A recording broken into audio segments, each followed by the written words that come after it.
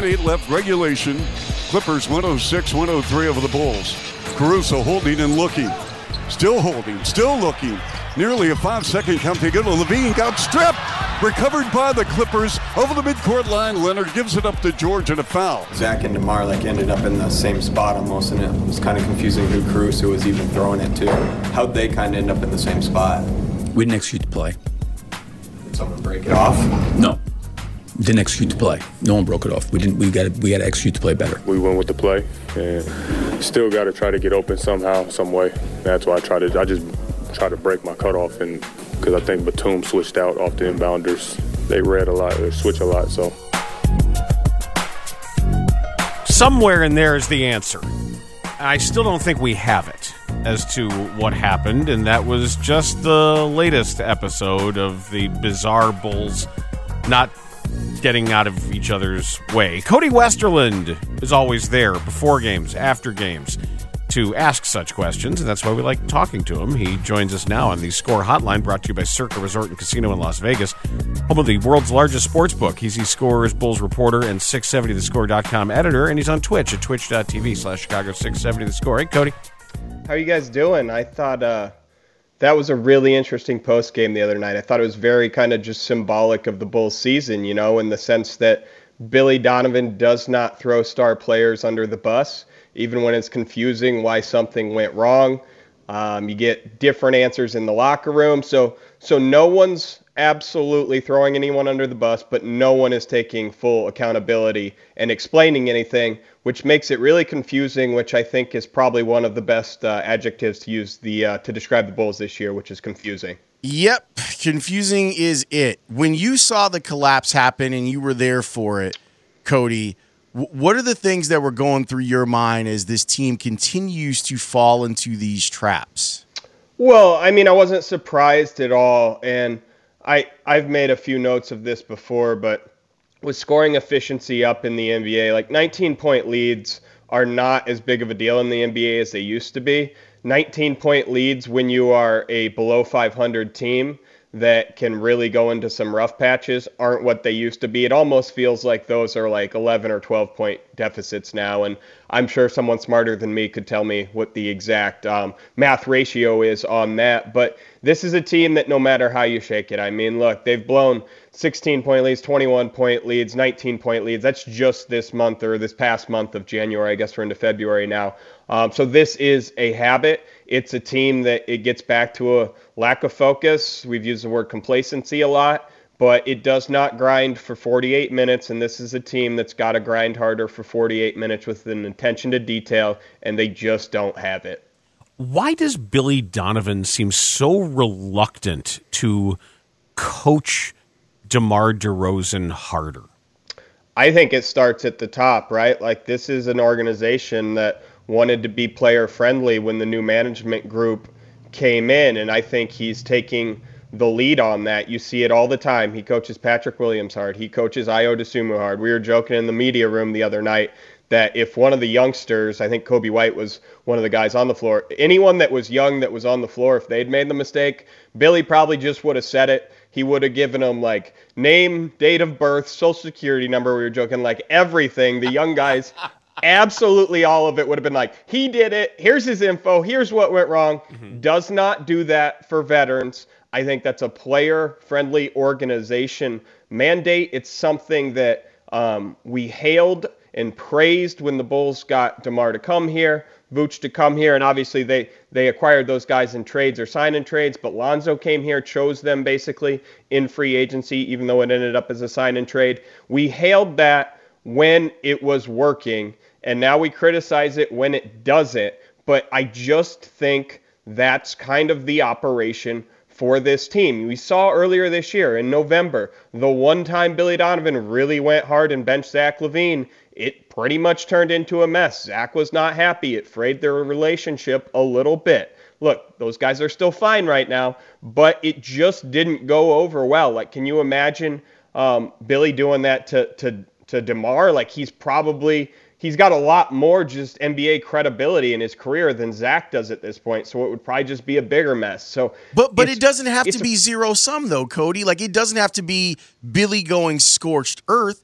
But why can't it be him talking and using the analytics department of the Bulls and saying, "Hey, we're a better team when you shoot 2 more threes per game." Like that's not, "Hey, I'm going to bench you if you don't do it." It's doing the work of coaching the player and taking a skill and saying, "We can improve upon this if blank." Certainly, and I'd want to know what the analytics bear out on that, because like the DeMar DeRozan 3-point thing, I think it was great when it worked in Orlando the other night, and he's made some big 3-pointers, but he's like a 28-29% 3-point shooter for his career. So when you look at that versus like his 2-point field goal percentage, like the analytics on that is probably still going to bear out that he is better from mid-range. Offensive efficiency wise, but when he's in the mid-range, that just cramps their spacing everywhere on the floor. So absolutely the argument you're making is more space leads to higher offensive efficiency for everyone. So it's just a team that is very, very set in like one way to play, and Lonzo was a connector of that, and it worked when he was healthy, and when he's not, it's a team that just isn't comfortable enough and versatile enough to play in different ways. And that's a fair criticism of Billy Donovan. I think the biggest criticism of Billy Donovan that anyone should have is that I think we all agree the Bulls have a lot of offensive talent, and we've seen it work for stretches, but it hasn't been a top half offense in the NBA for most of his time in the NBA, right? Like, I don't know what, I haven't checked lately, but it was like 18th in the NBA in offensive efficiency last week. And it should work better even though Lonzo is gone. So that's something. And I mean, you asked him this the other night, Lawrence. He just wasn't that interested in DeMar taking many more threes. Like, they want to be stubborn in some ways and have a fundamental pivot point of the offense being DeMar in mid-range, it seems like. As we head toward the deadline, which is a week from today. You got it. I am concerned about what they know regarding the plans for Nikola Vucevic. He holds a lot of sway here. He's an unrestricted free agent. And if he's going to leave, they need to know that. And I'm just, what do you know about the dialogue between the two parties? I don't know much about that. I mean, I've asked about it, haven't gotten much concrete info on it. So that's pretty normal for this Bulls front office, I feel like, to play it rather close to the vest there. But certainly they would have had, common sense tells you they would have had to have dialogue with him about that. But then it does turn into game theory, right? Like Vooch can say, "Oh yeah, I'm very interested in signing an extension with you. Here's my number. Here's what it'll be." And then he can still leave and walk if he wants to. Sure. Like, that's what unrestricted free agency is. So the Bulls have to have a read, a really good read, I think, from his agent and from other connected people in the NBA that probably just are around Vooch and can tell you the truth, how he really feels. And look, Vooch he's a pretty laid-back guy for the most part when he's not yelling at some officials for some calls and stuff like that. He's an easy guy to get along with, so I wouldn't expect him to mislead the Bulls in any way. But he's an interesting trade piece or trade candidate to me in the sense that it makes sense to trade him. And like Parkins talks about this a lot on the afternoon show. Like, he just thinks the Bulls have to trade Vooch, and I completely 100% understand the theory. Agree with it. You got to turn guys who could walk into assets. But to me, it's like, what are you going to get for him? I don't know that the Bulls can get a first-round pick for Vooch. If they can, they should probably trade him. If they can get a young player that they think they have a little bit more team control, contract control for 2-3 years, restricted free agency at the end of something, who can be a rotation player for them for 4 or 5 years, they should do that. I just don't know who it is in the NBA that has that player or is willing to give up that draft asset for Vooch right now, because again, centers, if you don't have Embiid, if you don't have Jokic, you don't care about the position that much. You just want that to be a cheap salary slot with some rim protection, and Vooch is not a cheap salary slot, and he doesn't provide much rim protection in a playoff setting. So that's why it's difficult to me with Vooch as we look forward here in the next week. Cody, how would you describe DeMar DeRozan's trade value to contending teams? Ooh, that's a good question. There's no one that I feel like has a major injury or a wing slot right now where they really need to plug DeMar in. I mean, if you think back to DeMar's past free agency, there was chatter with him around the Lakers, around the Clippers. We just saw the Clippers at the United Center the other night. I mean, they have like 14 guys who are between 6'7" and 6'10" that play on the wing and do it pretty well. What they feel like they need is a point guard. So like, it doesn't seem like he makes sense for the Clippers. The Lakers are always interesting. They've been tied to DeMar and Zach LaVine in recent years in the rumor mill all the time. But I don't know that I see DeMar as a fit there for what the Lakers are doing right now. Like, I don't think he'd elevate them to the next level. They need more shooting, not another guy to clog up the floor in the mid-range for them as well. So I think his trade value is decent in the sense that he's under contract control for this year. Next year, could be interested if he likes the next place he goes in signing a contract extension to the next one. So I think you could get a couple solid pieces in a trade. But again, there's just no team screaming that, hey, we need DeMar. That's exactly what he provides. Like, again, he's more of a guy that raises your floor than raises your ceiling in many ways, unless you're properly exactly built in some sense that you need that primary scorer in the mid-range. So I think his trade value is certainly more than Vooch's, but I don't think it's sky high through the roof or anything. Joe Cowley told us something really interesting a couple days ago about the nonlinear development of Patrick Williams. Yep. Usually, when you're a raw, talented athlete with 1 year of some college experience and coming off the bench in college and thrust into the NBA, usually what starts to get here sooner on this level is the brute force stuff of running by people and jumping over people and overpowering people and outquicking people. It's been the opposite for Patrick Williams. What has started to blossom is the touch. Seeing him shoot 40% from three-point range, 90% from the line, those are usually the things that happen after, and his development, it happened earlier. So is that good? What I've been really encouraged by, is it good?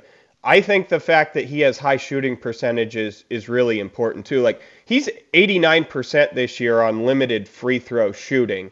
And to me, like, that shows the skill is there, right? Mm-hmm. And I mean, Cowley nailed it in that assessment. You look at just the Pacers last week, the Bulls played, like, Ben Mathurin goes to the hoop hard all the time, right? Like, that's why he fills it up. You can feel him as a player out there on the floor for the Pacers. That's why he's going to be among the Rookie of the Year leaders and all that good stuff. And you don't see that force from Patrick Williams. But yeah, I think it's okay. It's okay that Patrick Williams is kind of the inverse, because I do think, to me, if you opened up your roster correctly or configured your roster correctly, it would give him more opportunity to do that. We saw the great take he had and dunk against the Clippers the other night. And I think that's important in the sense that the Bulls need to emphasize to Patrick Williams that he's a play finisher, right? Like, he does not need to be someone who's passing the ball around the wing, whatever, setting screens for others and getting them to the hoop. Like, just focus on finishing, because he's pretty good at it when he goes hard to the rim, because he has that athleticism, and he's pretty good at it when he has a good look at a three-point shot. So I do think that's a big reason to still be encouraging, and is completely fine for the Bulls in that sense. Just the shooting numbers, you got to have promise behind that. With the success that he's having with the three-point shot, like, his shot is still long. Do the Bulls care? Is there an idea of, man, he needs to quicken that release, or does it matter? Yeah, I mean, I think you got to quicken that release if you're ever going to be a primary off-the-ball scorer or threat like that. He certainly has the slow release, and it works really well when he's in the corner. Zach LaVine set him up, DeMar DeRozan set him up. And that's hard, though, right? Because he's 21 years old, so you can improve the release, but he has had a long career of kind of doing it at that rate. And when you're so much better physically at lower levels than others, it works. It's not going to work that as well in the NBA, certainly, against more premier defenders and guys who are bigger and stronger and faster. But it's something that if he's going to be just more of a one-on-one guy at some point for the Bulls, they need him to improve on that. But at the same time, again, he's a really confusing player in some ways, because we see the flashes but not always the consistency. But there are things I think I'd be encouraged by. Coby White, does he have trade value? A little bit, right? Like, I mean, I don't want to trade him. Like, that's a guy who is, if you're really looking for a development candidate, you'd just be flipping an eighth man on the roster for an eighth man. I think like you're not getting anything more in that sense. And I've been impressed by Kobe this year. I think you've always had to love his attitude because he's been yanked in and out of the starting lineup at times. His role's been different. They told him his first year he needed to be a point guard. He was bad at it, but he gave it his best go, and then everyone realized he didn't need to be that, and he recovered very well just what his role acceptance should be. So, yeah, if you want to shoot three-pointers at a high clip in the NBA, and you got one of them in your starting lineup on Zach LaVine and only one other on the roster in Kobe White, it could make very good sense to just keep him at this point. So I don't know that what you get back for Kobe White's going to change the trajectory of your franchise at all. So it could make good sense to keep him. I think the one thing I would note there is if you can get someone back who's more of a wing and a two-way player, and you have maybe restricted free agency rights, bird rights on that guy too coming up next, I think that could make sense for the Bulls. But again, I would not trade him unless I'm getting a two-way player back of some sort. Cody, if you had the opportunity to talk with Mark Eversley or Arturas Karnisovas, what would you ask them? What would be top of your notebook? One of the questions I would ask them is, what did you learn from the Vooch trade? Because that's been a disaster, and it's just such an organizational drain of young talent when you gave up Wendell Carter, 2 first-round picks. That's 3 young players you gave up for someone who you haven't won a playoff series yet with. And I would really want to know, like, you got completely fleeced in that trade, and I think how they would respond would shed a lot on their process to me. If they gave any answer of substance, I mean, they could talk around it, but to me that's really important because whatever the process was in that trade, because I'm sure the Bulls went in there saying 1 first-round pick and Wendell, right? Like, that would have made more sense, and the Magic ended up with the 2nd first-round pick in the deal. The process of what the Bulls have done as a front office sometimes confuses me. Like, why did Tony Bradley have a player option on his deal, for example? The process of extending Billy Donovan when they did with 2 years left on his contract instead of 1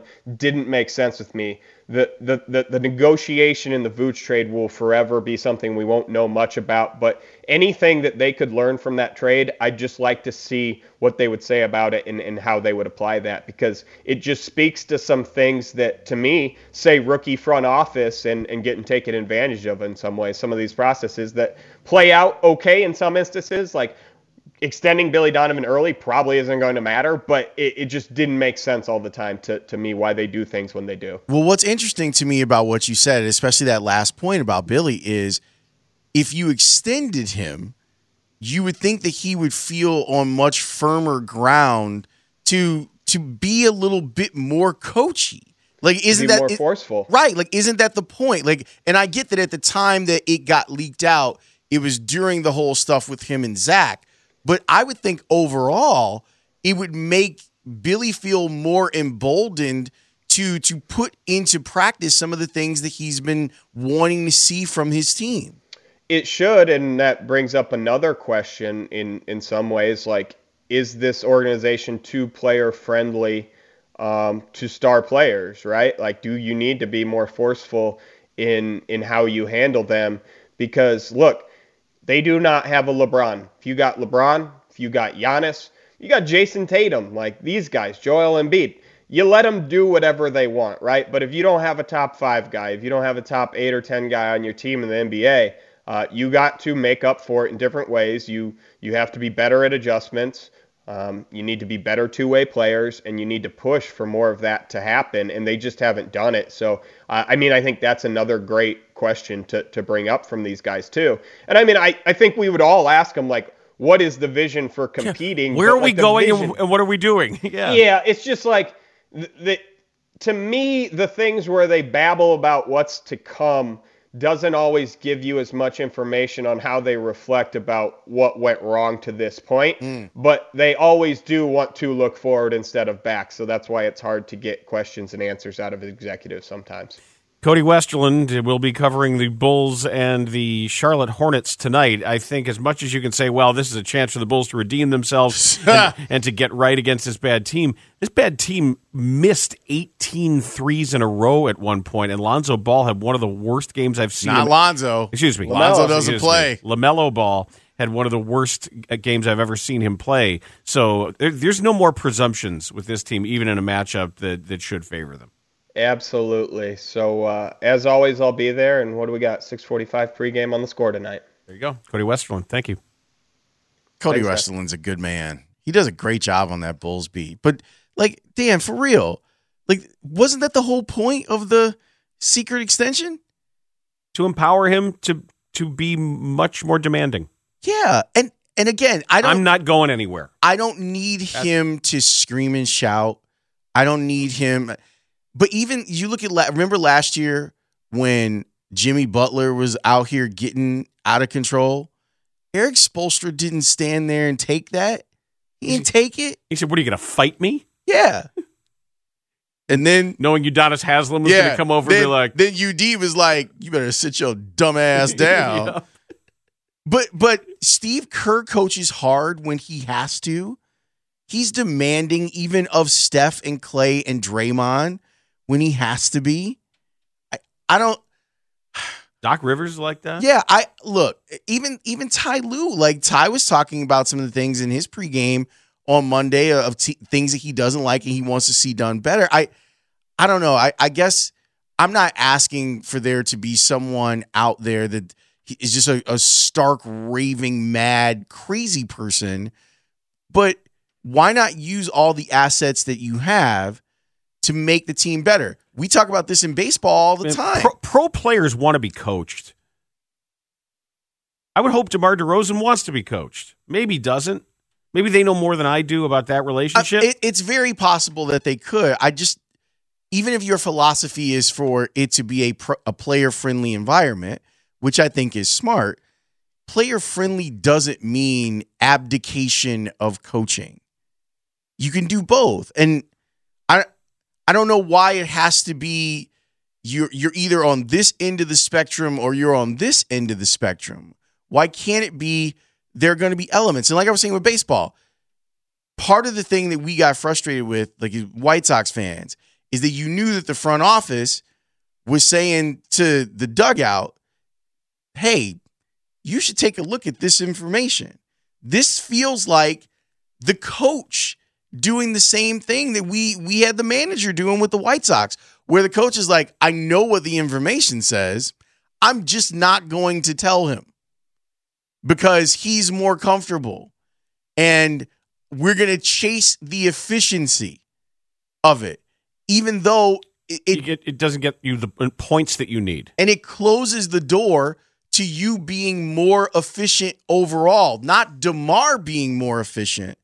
Your offense being more efficient. It's you getting enough points. Getting the more points thing is important. He can operate efficiently, but you still don't have enough points. You might be more successful with a little more inefficiency. Right. And so is Cody saying 28, 29%? I get it.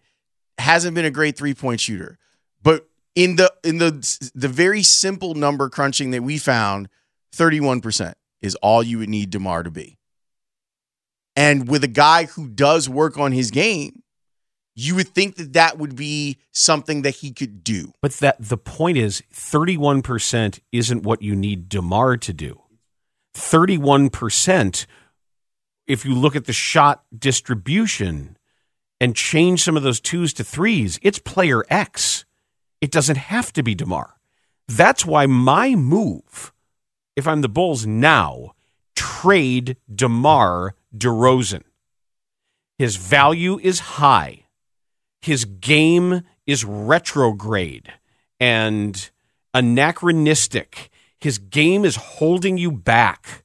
His game may be actively retarding the development of one of your most important players. Get what you can while he's still young enough, has some value, has another year on his contract to keep that value up. Whatever you want to do with Vooch and all that, the most important thing they could do to tell me they see what's really going on here, trade DeMar DeRozan. When the Raptors did it, they won the title the next year. I'm not saying that that's going to happen here, but I'm saying not. I'm saying you thank him for what he's done. It's been immensely entertaining. He was a great star last year, this year, and has been a wonderful citizen. Yeah, and it's not out of spite. I just think it's good business and good basketball. Yes, the good basketball part is what I want the Bulls to get back on, like doing that. And yeah, the idea has crystallized for me in recent days, and it's been coming up as we talk about it on the Organizations Win Championships podcast. But it's more stark than ever. Looking at if it's really affecting the way a coach feels he can do his job, move on now.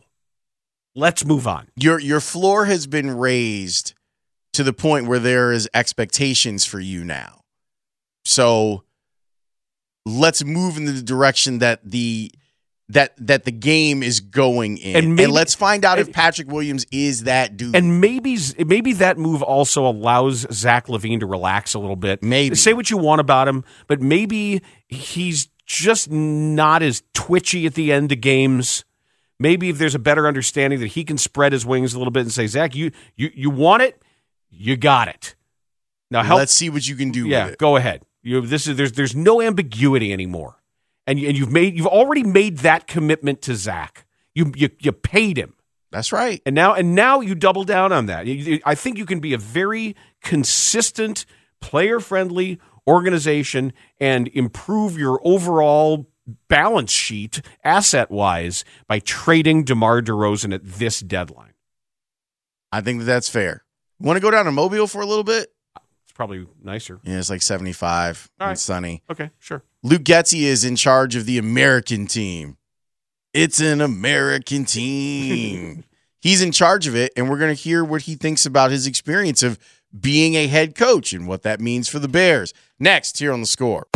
Bernstein and Holmes, middays 10 to 2 on 670 The Score and 670thescore.com. An Odyssey station.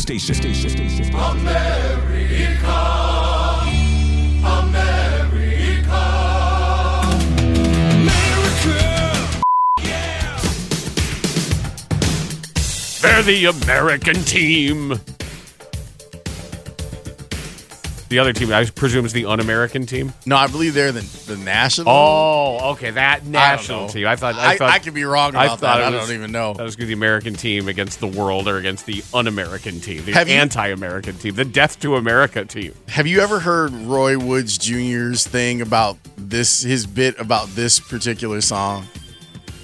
It's so funny. I'm not going to do it justice, but I'll just tell you that he was saying how you never hear black people singing like patriotic songs. Right. And he was like, well, I know someone's going to bring up Living in America by James Brown. And his whole point is that black people just tell you like our songs are more about cities where like it's cool to hang out and it might be safe. And he said that's what's happening here. Like at the end of it, it's just James Brown screaming out Atlanta, Chicago. You know, like it's just that. It's code word. Yeah, it's where things are all right. Here are the places in America. Oh, that's very where clever. You can go. That's very clever. I think of this, and if you're a Weird Al fan, all you can think of is his version, "Living with a Hernia." There's hernia. You know what? I gotta write that down. Hernia. I still haven't watched the Weird Al thing. Oh, you haven't seen the movie? Yeah, I gotta watch that. It's so good, and I was right that Daniel Radcliffe did win an award. He did? Yes, he got something like the Film Critics Award for Best TV Movie Actor Performance. Oh, that's great. He's incredible in this, and also just an awesome guy. Oh, the people who know him and just everybody adores that guy. And okay. For him to want to do this project, to give his absolute all to it, and absolutely hit it out of the park is so cool. The movie's fantastic. That's very, very cool. I dig that. You've also been doing some research during breaks for a thing that we're going to talk about later. Yeah. There's some orange-faced goobers that have it coming to him today. Can Buckle I just up, say, Buttercup. Can I just say that ass hats? I love when this happens with Dan, where the four of us are in the meeting and we're like, Dan, do you want to talk about this? No, there's nothing here. Well, I don't want to deal with these people, but they're going to get dealt with. And then he spends the rest of the show like looking, and he's like, did you see blah, blah, blah? No, I was out getting a lollipop. Well, guess what happened? It's bad. We'll get into it at 12:45. Okay. The reason that we were playing Living in America is because Luke Getsy is coaching Team American. 815 says it's the American team against the January 6th insurrectionists. Oh, my God. The Proud Boys and Oath Keepers, like all the Chicago cops and firemen. And way to go, Ryan Pace. I've got a joke about a mayoral candidate that I just can't I know make. what you're talking about. Little battery-powered tasers and bear spray and wraparound sunglasses. Hi, I'm running for mayor here in Chicago, Illinois, as a Democrat. And I'm here to tell you, I want you to go out and buy an AR-15 and back the badge. I'm blah, blah, blah for mayor of Chicago. Okay. Anyway, Luke Getsy, maybe it's a Team American versus Team Americant. Mm-hmm. That's what's going on down there at the Senior Bowl. We'll have more serious conversations about the Senior Bowl as the show goes on. But Luke Getsy did talk about maybe his experience and now being the guy that can be the head coach of a program for a couple of weeks. You've seen young coaches. I mean, there's coaches younger than you that are head coaches. I mean, so does it feel like that's close, like that's within reach? I hope so. I mean, it always depends on what you do, right? You got to have success, and then somebody's got to want you. And so in the relationship between yourself, the owner, and the general manager, like that's got to be all right. The fit's got to all be right. And so you just got to be prepared for the opportunity. I'm going to be myself. That's what I do. And I love leading these men, and so I love doing that in Chicago. I love leading that group. I take that job as if I am the head coach of the offense, and I take it that way. I work every day like that, and so it's what I really love to do. When you get that next chance to interview after last year at Denver, and now you've had this whole season, you have this experience of another season, how much different you think you'll be maybe in the interview setting, and how much more ready will you be for that opportunity? Yeah, I'm so much more tuned in and dialed in to the whole package. This experience in Chicago has been unbelievable. The exposure that Ryan and Matt allow me to have, and the McCaskey family allows you to have, to be a part of it all, is just it's been an awesome experience. Way more prepared, like you said, for when that opportunity does come. Then I've learned so much in Green Bay, but Mississippi State and all those other spots. But this year's been awesome. Good for him. I think it's a really interesting experience to have, not just send a head coach down there to be head coach, but to send an assistant to that here's an opportunity with no real risk. Well, he's got a big year ahead of him. He does. And it's much like you said with Byron Leftwich and Tom Brady. There's an analogy there to a guy losing his job because of bad timing around a quarterback. This should be great timing around a quarterback. And there is enormous pressure on Luke Getsy for year 2 to year 3 for Justin Fields to be the year. Like I said, he's going to be on the cover of video games and magazines and whatever virtual covers that they have. For Fantasy football mags, like all of that stuff. He's going to be, he's an it guy in the league now. And this is Getsy's primary charge. So he might be scouting guys, be working on his coaching chops, but don't lose sight, if you're Luke Getsy, of what matters this year is the next step for that young man. You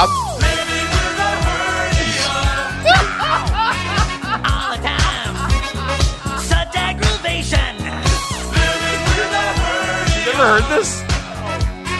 Gonna be my ruination.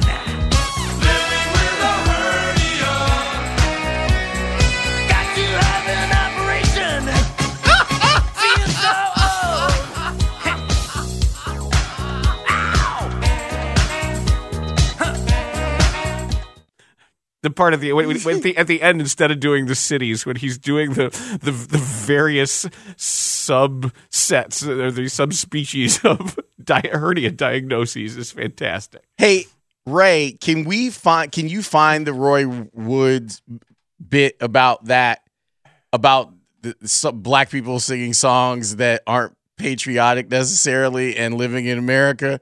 We could do that at 135 since Dan's never seen it or heard it. It's pretty funny. I live with a hernia. This is exactly what February sports radio should sound like. High Noon is next, and we accidented into a movie night last night with just the boys around, and I was not sure how it would go, but I found a blank space, an odd, unintended blank space in my son's comedy education. And I've been very diligent about it, I think. I've been really, really good. It just hadn't crossed my mind to find this particular movie. And I said, have you ever seen it? He had never heard of it. He didn't know what it was. Didn't know many of the people involved, and saw it. And he said, why is it taking me so long to see that movie? He said, that movie is absolutely hilarious. And he wanted to immediately watch it again. I was surprised that it hit, but I think the fact that he knew nothing about it, none of the tropes, none of the anything, it missed him completely, and it was a smashing success. I have something that I think you're going to enjoy because it involves a player that you hate. Cool. Is it Ersan Ilyasova? No. Oh, okay. Fine then. I'll be back this way on Monday. We'll settle this then. Right there, out in the street. Front of the Palace Saloon. Yeah, right. When? High noon? All right, before you start the High Noon propers, I got a text message during the break. I'm not going to say from whom. Okay. But a friend of ours and a friend of the show texted and said that when their husband got a hernia surgery, they greeted their husband with living with a hernia playing in the car. As one should. That's just good spousing. That is appropriate. If I check spousing manual, that is absolutely procedure. I think I wouldn't be mad. I think I would probably laugh, but I also understand why her husband might have been a little miffed. Well, it's hysterical. You got it. I tell you why. It probably hurt to laugh. I'm sure. And I texted back. I said I would have laughed through my stitches because that's top-notch trolling of your spouse there. That's what one does. That's what you do. All right, now you can do the propers for High Noon. All right, we talked a little bit about everything. Tony Romo and Groundhog Day and the Bulls and the issues of trust, and everybody's leaving the sky, apparently, just because they want to. And Cody Westerland talked Bulls. We played some sound from Luke Getsy at the Senior Bowl and the experience that he's having coaching and scouting and getting ready for the season. It's High Noon. Dan, over the last 15 years, who's been one of your least favorite national college basketball players? Least national college basketball players? I mean, you and Terry used to go in on this. Tyler Hansborough? Correct. So, ran across this video. I kind of felt bad about it, but the more we learned about sort of his upbringing and how he was kind of an odd bird, and you're gonna rethink that feeling bad part. Okay. You know, remember John Wall? Yeah. Yeah. You know, remember how he went to Kentucky? Well, he wanted to go to North Carolina until, and I'll let him explain what happened. I wanted to go to Carolina. That's my dream school. Tell you the story about that. A lot of people don't know that. Something happened. They told me this story. They it up. I know. They was the only one that could have got me not to go play for Coach Cal. Because my mom had got sick, had an aneurysm in her head, so she had to shave half her head bald. So I'm like, now I can't leave home. Like, I got to stay close. That's my best friend. And there was like NC State then, because Carolina already us. So I was going to go to NC State if I was going to do it. But I'm like, man, I can't go to school from here to the refrigerator. I ain't going to never be on campus. I'm going to be at home with my guys. So I go on a visit. Tyler Lawson them there. Tyler Hansborough got his own section. Him and like homeboys. I'm a little recruit. I walk up and say, what up? He said, I don't talk to recruits. I was like, you. I ain't coming here. That it up right there. You might need to smack Tyler Hansborough. No, I really went up to shake his hand. You know, he National Player of the Year, just won a championship today. I'm like, I want to talk to Tyler Hansborough. He like, you from North Carolina, you watching Tyler Hansborough. He like, this a star. Like to us, like star. I've seen Ed Coda, you know what I mean? All them come through there, Raymond Felton. I'm like, I get to meet Ty Lawson and Tyler Hansbrough. I'm like, this is a dream come true for me. Dream school I loved growing up. He did that. And I was like, I got something for him. Wow. How about that? I don't talk to recruits? Like, what are you doing? And you got to remember, like, what type of high school prospect John Wall was. I don't talk to recruits. I don't want this team to be better.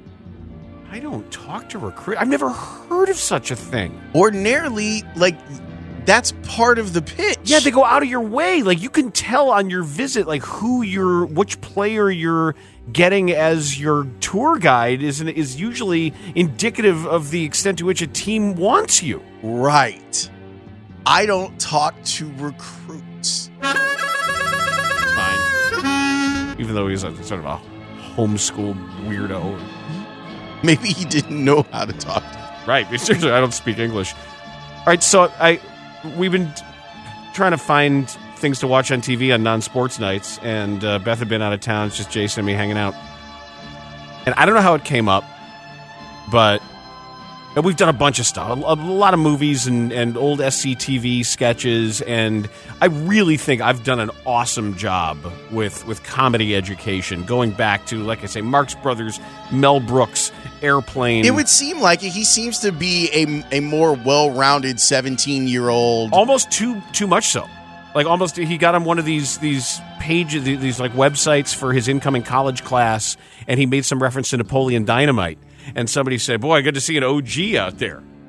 He was like, wow. Have you shown him Trading Places yet? That's actually on the list. I want him to see Trading Places. All right, good. So last night, I said, you ever seen Wayne's World? He said, what's Wayne's World? Wayne's World! Wayne's World! And I realized just nothing. He's like, well, what's Wayne's World? I said, Mike Myers. He's like, oh, Austin Powers. Have you seen Austin Powers? He knows who Mike Myers is. He says, Dana Carvey. He said, I don't really know who Dana Carvey is. He said, I might know him if I saw him, but I don't really know anything about or of Dana Carvey. And I said, do me a favor. We're going to watch Wayne's World.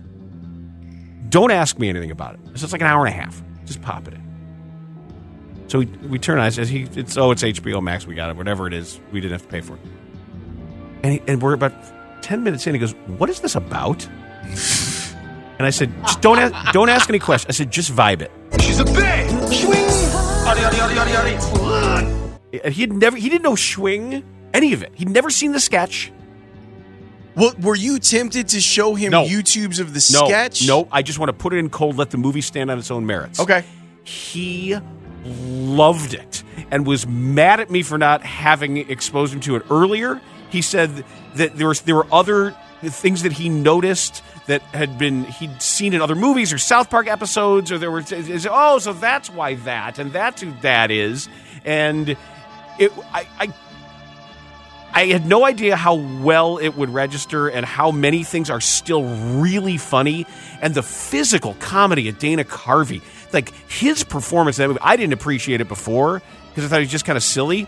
Like there is physical comedy and takes and old school stuff like Buster Keaton and Peter Sellers and Woody Allen stuff and some of the breaking of the fourth wall and the way he does it and the awkwardness and a lot of and living in it. Oh, but Garth, like his awkwardness and the not shaking hands and all of his social difficulties, and it's really good. And even Rob Lowe's terrific. And the other thing he came away with, and he's like, who is that Tia Carrere? Man. And I was like, yeah, right? Good for him to have that awakening. And he said, why didn't she become some kind of megastar?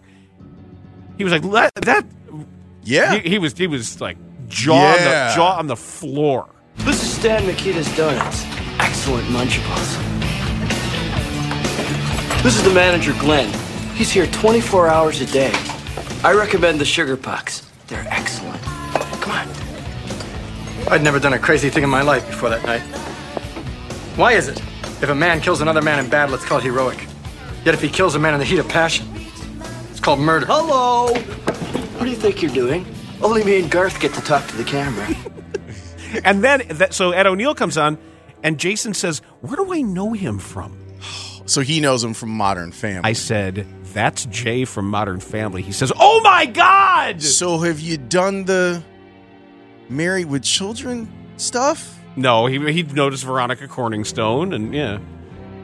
Wow. Anything wrong, David? I didn't watch that. See, I got paid today. Oh, yeah, I know what that's like. No, you don't understand. They laid me off. I got one of these. Yeah, I know how that feels. You know what I'd like to do? Yeah, I know what you'd like to do. You'd like to find the guy that did it. Rip his still beating heart out of his chest and hold it in front of his face so he can see how black it is before he dies. Actually, I was thinking about filing agreements with the union. Well, the world's a twisted place. But I was just so happy it was a success. And like the little things are really good. The scene in which they're speaking Cantonese and the subtitles are these incredibly intellectual, increasingly complex text underneath. And the actual words that are being spoken become shorter and shorter.